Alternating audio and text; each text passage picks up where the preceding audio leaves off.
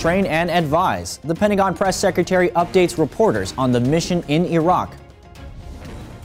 Competition zone. A group of soldiers hit the field to earn top honors. And Battle of the Bulge. Veterans gather at the World War II Memorial to remember the fallen.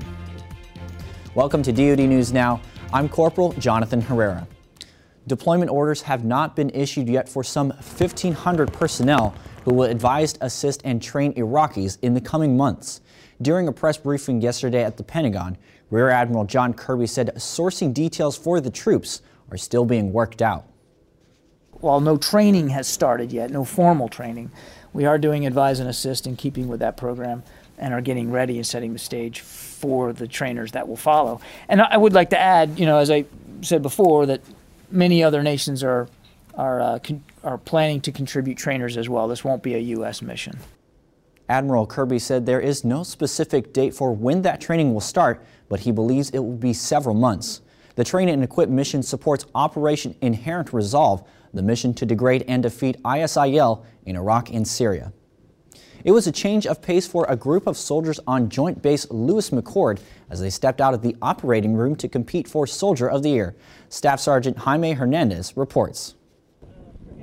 Madigan Army Medical Center soldiers took a break from their daily routines to compete for the title of the hospital's non-commissioned officer and Soldier of the Year. They don't get an opportunity to do these soldier tasks on a regular basis, but they're still required as soldiers to maintain their warrior skills. It's a good way for us to show not only ourselves but others who may be interested that we still have that ability to be soldiers when needed. And others accept the challenge for the experience. One day when I become an NCO and I have soldiers going through the same thing, I know how to help them as well. Even with all the marching, dragging, and diving, these competitors stayed positive. Gives you that sense of accomplishment that you actually did something, and this is a great opportunity for soldiers to come out and find out what they do know and what they don't know, and it gives them a chance to reflect on their own career and what they need to do to make themselves better. Whether you win or don't win, the fact that you put your best into it, that's all that matters. I thought you guys were like moving farther and further away. For the 5th Mobile Public Affairs Detachment, I'm Sergeant Jaime Hernandez. Time magazine has selected the Ebola fighters as its Person of the Year for 2014. And these soldiers from the 20th CBRNE Command's 1st Area Medical Laboratory in West Africa were included in that selection. They were part of Operation United Assistance, the Defense Department's response to the deadly outbreak that killed 6,056 people.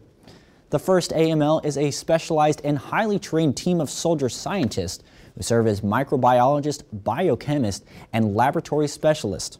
They deployed to West Africa in late October to help curb the deadly outbreak. The Ebola epidemic was the largest in history.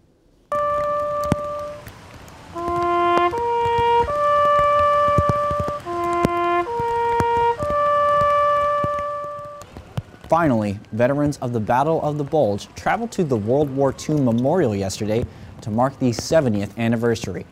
Rain did not stop people from gathering to pay tribute.